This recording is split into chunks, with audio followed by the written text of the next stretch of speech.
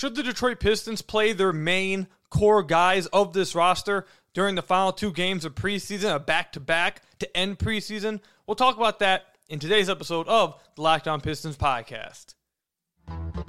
You are Locked On Pistons, your daily Detroit Pistons podcast. Part of the Locked On Podcast Network, your team every day.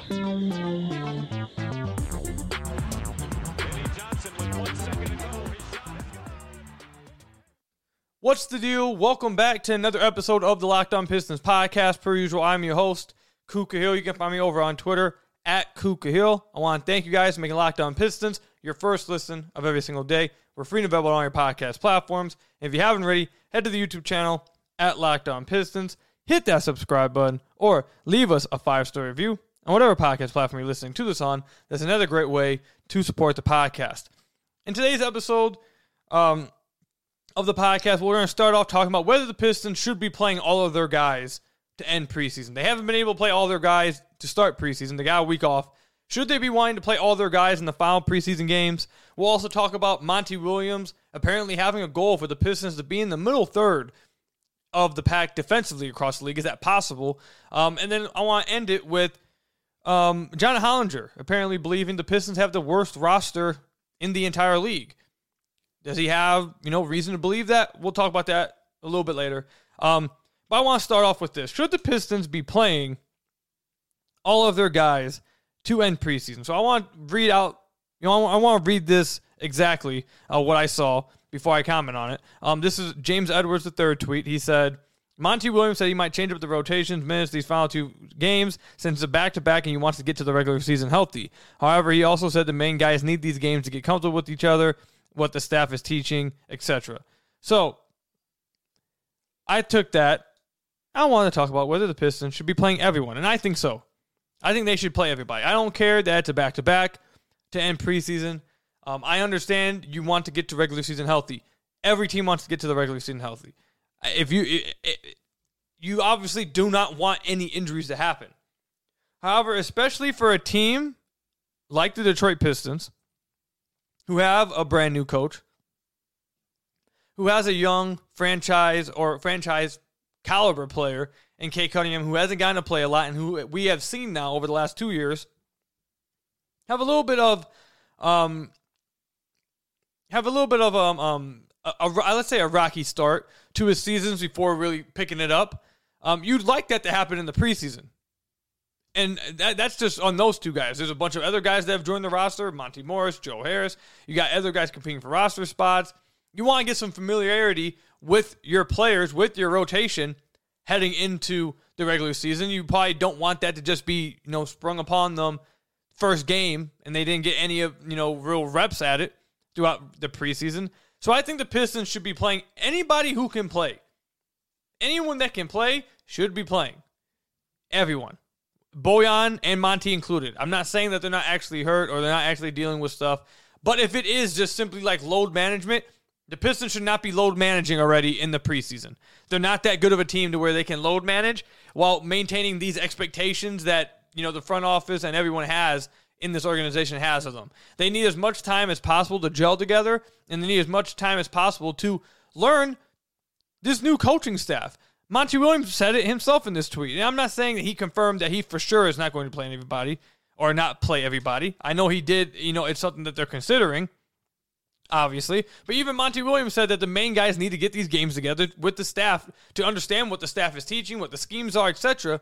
If you don't play everyone, like if you play, the starting lineup without who would be let's say Bojan's supposed to be in the starting lineup, and Bojan hasn't played at all in the preseason. But then as soon as the regular season starts, Bojan Bogdanovic is going to be implemented into the starting lineup.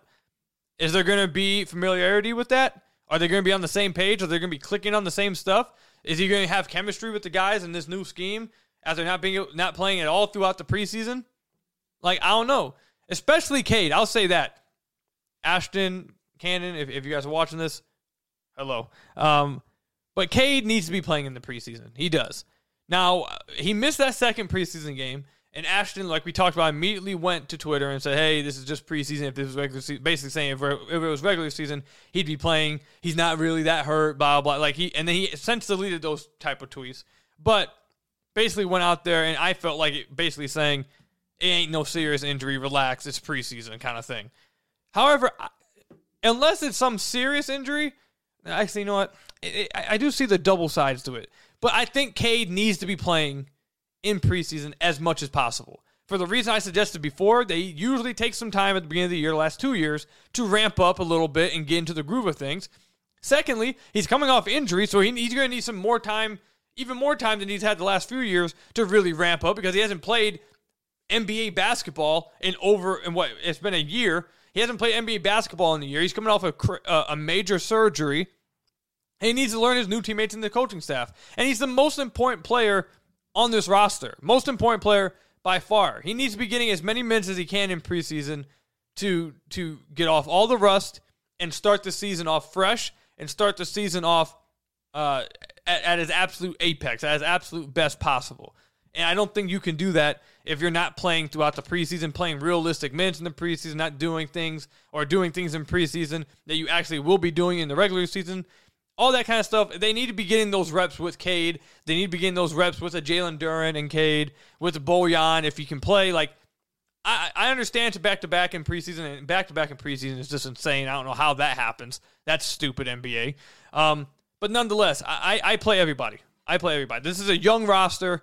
They're not an old roster. This isn't a team that, it can just like coast by during the season. No, they need as many reps as they can, all of them. They need as many reps as possible together to hit whatever it is their possible ceiling is this year. And it starts in preseason. Preseason matters. Okay? It does matter. I don't think preseason is just worthless. It's there for a reason. It's to get you ready for the actual season, and you need to take it serious. So I would play everybody, though I understand the thought of, well, I'd rather just be in the regular season healthy. I think that's kind of playing, you're playing a little bit on the, not a little bit, very much so on the cautious side. And I think there's a fine line between cautious and playing scared.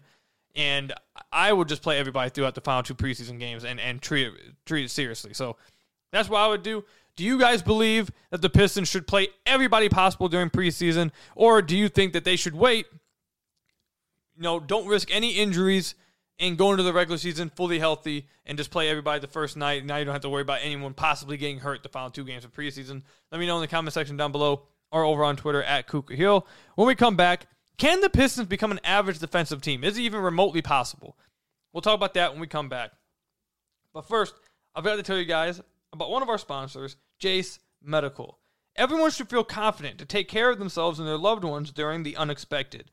Jace handles everything from online evaluation to licensed pharmacy medication delivery and ongoing consultation and care. With Jace Medical's Jace Care, you get 5 life-saving antibiotics for emergency use. All you have to do is fill out a simple online form, and in some cases, jump on a quick call with one of their board-certified physicians. It's doctor-created and doctor-recommended. Along with Jace Medical, they are now offering customability for your own Jace case with dozens of add-on medications. Choose the medications that best fit you and your family's unique needs. Jace is continually working to expand their medication offerings. In those recent efforts, they added ivermectin as an option in the Jace case. Also, you can buy gift cards for your family or your loved ones so they can get a Jace case for their own. Jace case is great. You need to be ready for any situation life wants to throw at you. Who knows what goes on nowadays, what you need to be ready for, and Jace Medical has you covered. So go to jacemedical.com and enter code LOCKEDON at checkout for a $20 discount on your order. Again, that's promo code LOCKEDON at jacemedical.com for a $20 discount on your order. That's JASC medical.com. So I want to thank you guys again for making Locked On Pistons your first listen of every single day. We are free and available on all your podcast platforms. If you haven't already, head to the YouTube channel at Locked On Pistons, hit that subscribe button, or leave us a 5-star review on whatever podcast platform you're listening to this on. That's another great way to support the podcast. So another thing that apparently Monty Williams was talking about after practice, he was asked about what is a realistic defensive ceiling for the Pistons this year.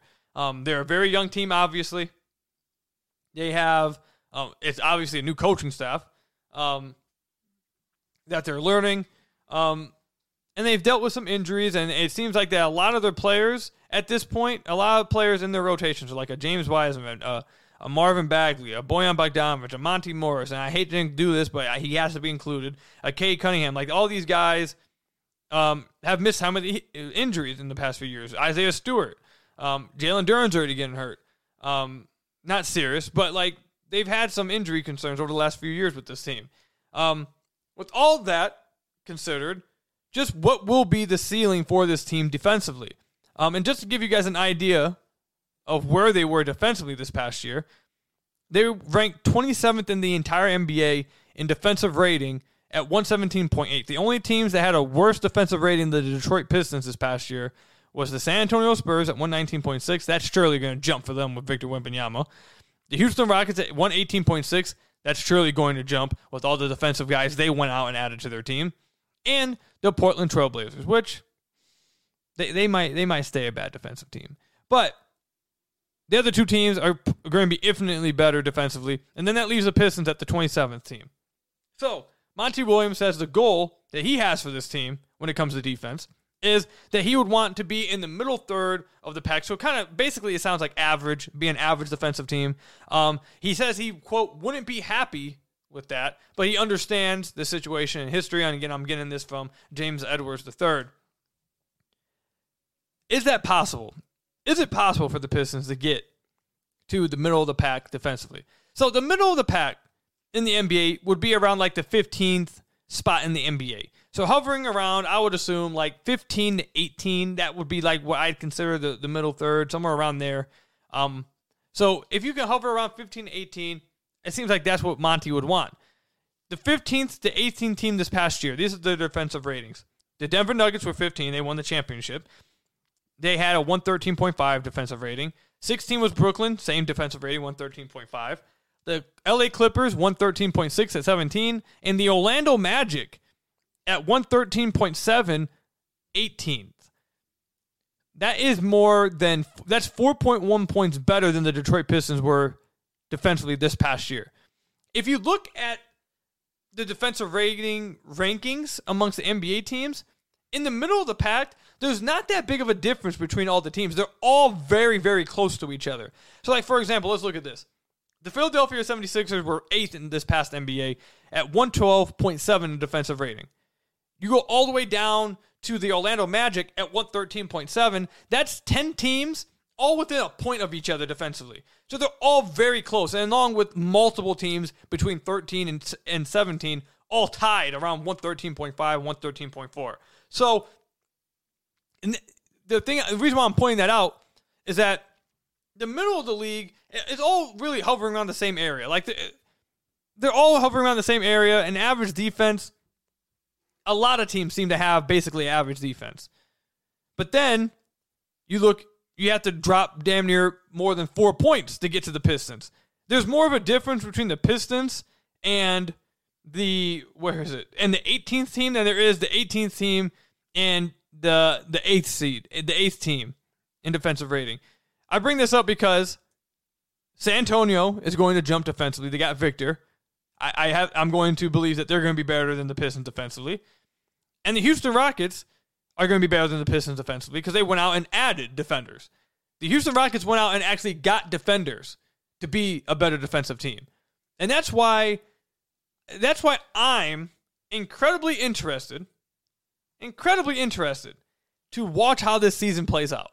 Because Troy Weaver has talked nothing but defense all offseason. Monty Williams has talked nothing but defense all offseason, all training camp, all preseason. All we hear from the players are, we got to be good defensively. We got to be better defensively. We can't be bad defensively. All that stuff, yada, yada, yada. If you have a focus on defense, you usually make like efforts in the offseason to shore up the defense. And I don't want to hear Asar Thompson is like the big, they got Asar Thompson, that's going to save everything. Asar Thompson is a 20-year-old rookie, and while it looks like he might be a good rookie defender instantly, there's no way any NBA team goes into a regular season saying the reason why we're going to be better defensively, unless it's Victor Wembanyama, who is one of the most freakish athlete I probably have ever seen in my life. Unless it's Victor, You're not going into your season saying, oh, our defense is going to be completely changed and different and warped because of that 20-year-old rookie we just drafted. It doesn't happen. NBA teams are not putting all that on one player. If you want to be so much better defensively, you go out and get defenders, which is what the Houston Rockets did, which is why the Houston Rockets are going to be much better than the Detroit Pistons on the defensive end of the floor. The Houston Rockets identified defense as an issue. They knew they had to get better defensively with this young squad. They knew they needed to establish some kind of identity defensively. So they went out and got Fred VanVleet. They went out and got Dillon Brooks, both guys who are really good defenders in this league. The Pistons basically kept the same roster and added Asar Thompson and Marcus Sasser on it. So, do I think the Pistons can be a middle-of-the-pack defense this year? No. I can't see it happening. Now, could it happen? Obviously. Nothing's impossible. But with the Houston Rockets already, I'm expecting them to jump. The San Antonio Spurs expecting them to jump. The only team that would be left behind them based off last year is Portland. And can the Pistons jump ahead Indiana? Can they jump ahead Dallas that actually went and got defenders in Grant Williams? Can they jump? Maybe they could jump the Sacramento Kings. Are they going to jump Utah? I don't know. Are they going to jump Atlanta? Possibly. The Wizards? Probably. The Hornets, who are really good defensively after the new year this past year. I don't know. If the Pistons actually added defenders, then I'd say, yeah, that's a reasonable expectation, but they didn't. So what you're really relying on, and that's why I'm really interested to see this season, because I want to see were they right to rely on this. Because we have to wait to see how the season plays out to know if they're right or wrong.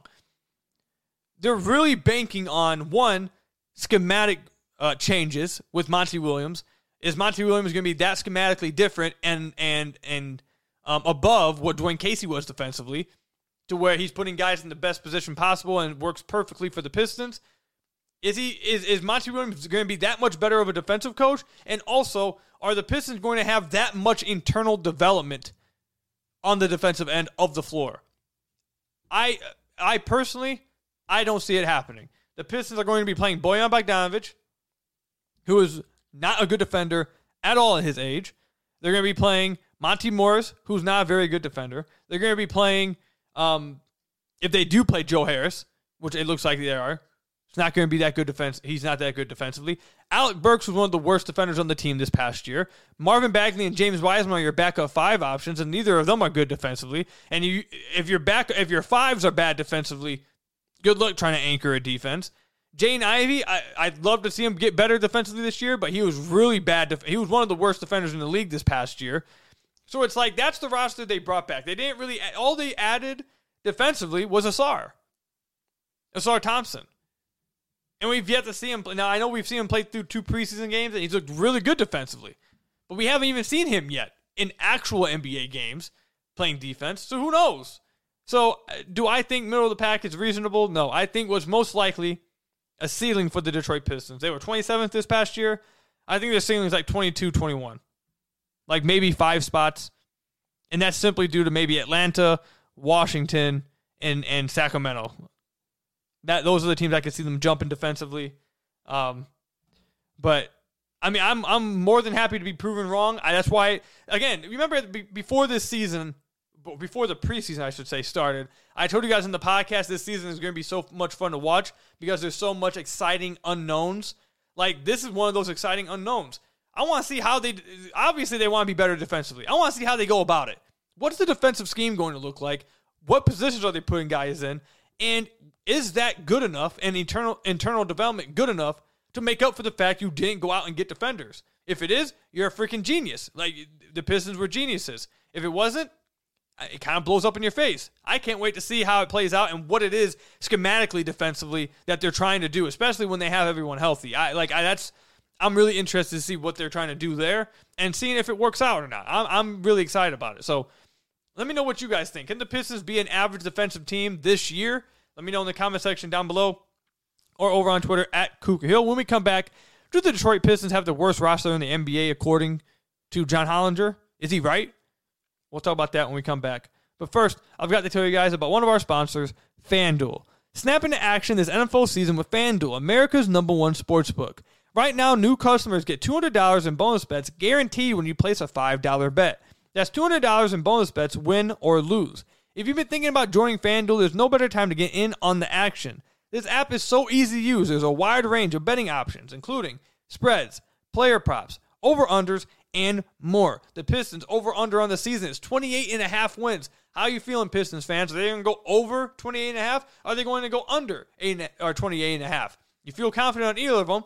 Head over to FanDuel. And FanDuel saw the future with the Lions as well. Before the year, they had the Lions as betting favorites to make the playoffs. They had them as betting favorites to win 10-plus games. And right now, the Lions are 5-1 on their way to winning the NFC North, making the playoffs and winning 10-plus games. FanDuel seems to know it all. I'd trust them if I were you.